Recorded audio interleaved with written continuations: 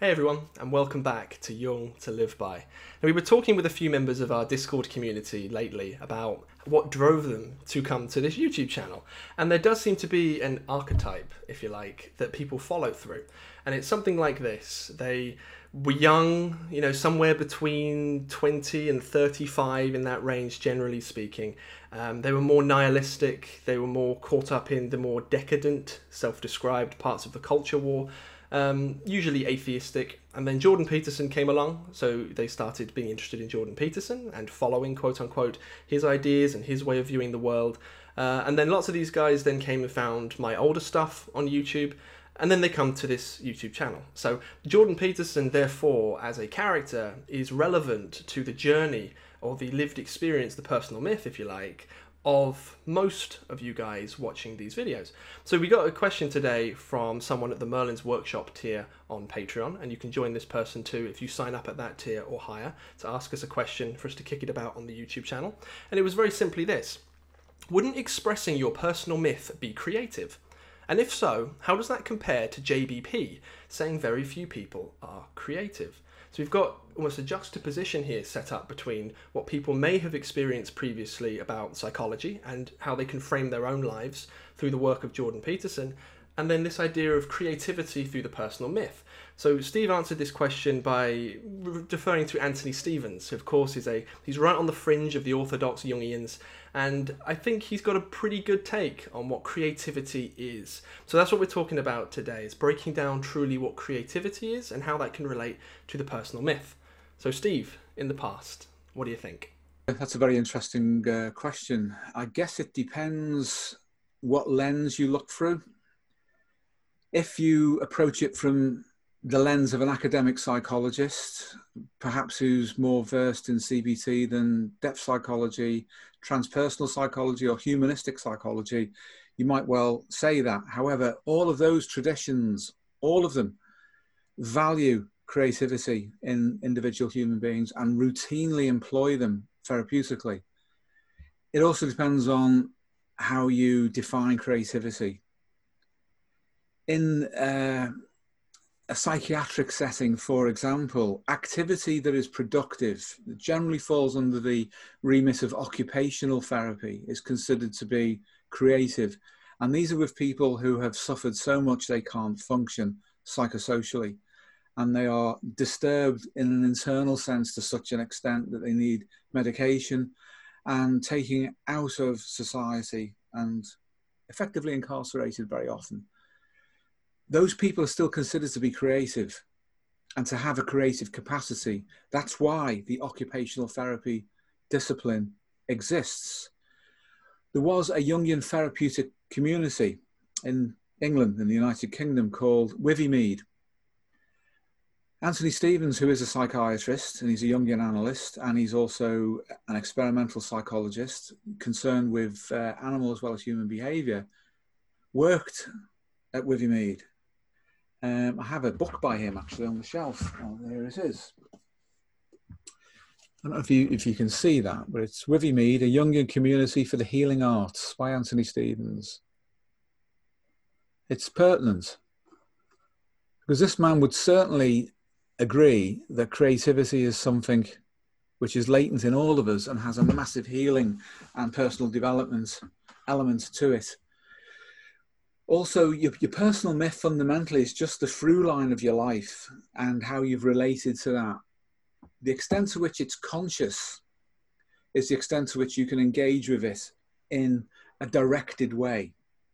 If you're not engaged with it in a directed way, it will still engage with you, but it will be undirected in the sense that you will not be ego involved with it, but it will still be pushing you towards your fulfillment.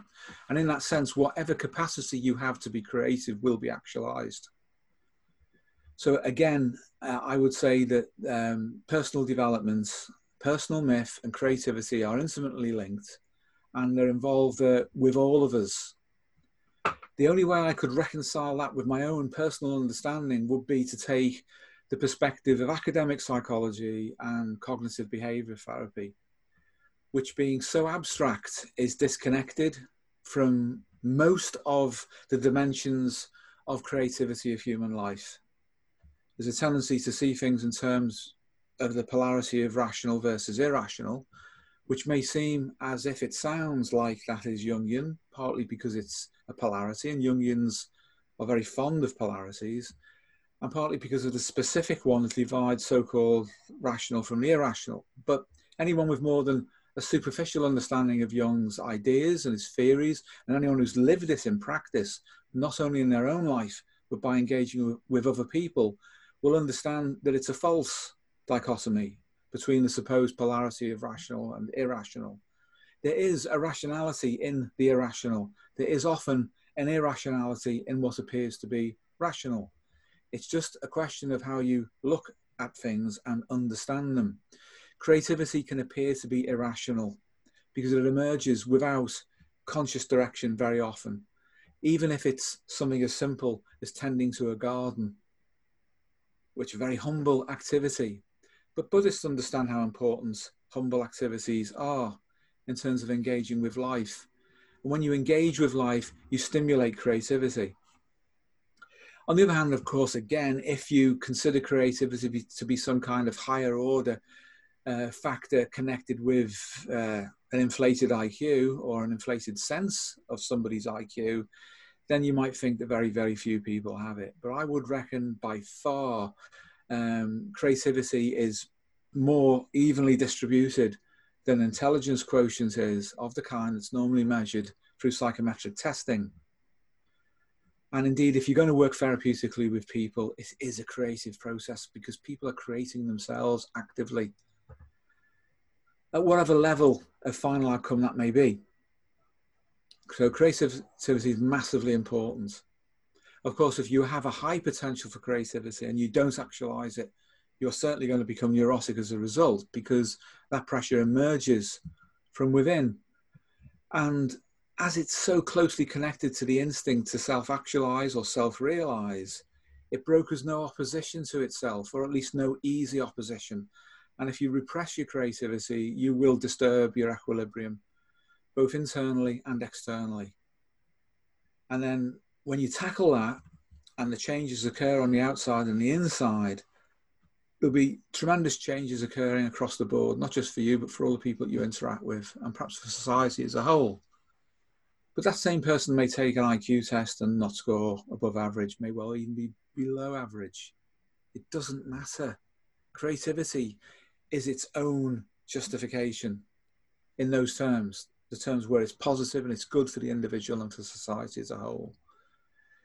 If, however, you say, well, you're not creative unless you're someone like Solzhenitsyn or Dostoevsky or any of these, or Nietzsche or Jung, and then you say those guys were creative, and unless you're in that league, you're not creative, therefore it is rare. Well, you know, that's almost eugenic in a psychological sense, and reducing their creativity to some kind of elite pursuit. And it isn't, demonstrably, it isn't.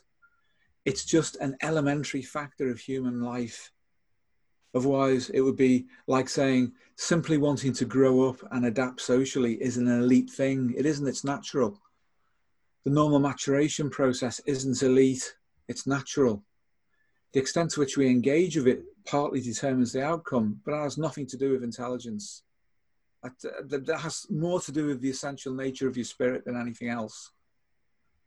And in terms of the personal myth anyway, the whole point of that is to understand your personal equation at the time at which you become conscious of your personal myth. That's a defining moment in your lifespan and your development. It's only then that you can truly consciously individuate. You can certainly individuate in absentia of that, in absentia of being conscious of it, because it's a natural process. Therefore, pretty much everybody actually individuates, and they may do so in fits and starts. Does that make it a higher order skill? No, it's just natural. Is individuation creative? Definitely, because it creates the individual. It's the unfolding of their genome, of their lifespan potential.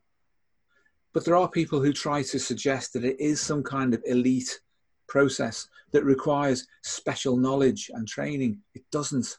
It really doesn't. There are a few people, a very few people, who, because of their psychological and genetic makeup, are cursed with a certain valency of potential, which means that they suffer in order to actualize it. Now you might say, well, it's special for them. Well, perhaps it is. But in essence, it isn't. It's a natural process. For sure, people suffer from their latent potential because of the pressure of instincts to push someone to actualize it. But that doesn't make it an elite process. It just means that you're cursed with the necessity of developing to meet your particular level of potential. It's still creative. Creativity is universal. Universal. It's not for the few. It's for all of us. And very often it happens whether we like it or not. So I guess to answer the question in brief, it just depends on your definition of what creativity is. Mine is that it's natural and that it happens anyway, and that it should happen within psychotherapy. It tends not to happen in psychoreductive therapies that are hyper-rational in a unipolar sense, such as CBT.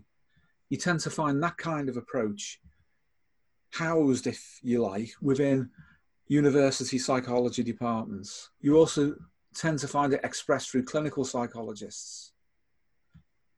They nurture that kind of unipolar thinking and hyper-rationalism. But you won't be able to reach people in depth if you do that.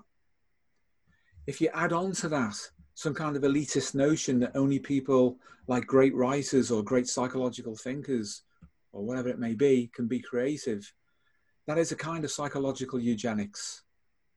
It's not good. Not good to have that approach in a therapist. The number of people that you can reach effectively in a healing sense will be limited, but the number of people that you could potentially harm through that suggestion is almost without limit, particularly within a particular population that has specific vulnerabilities to do with their identity and their capacity to self-actualize.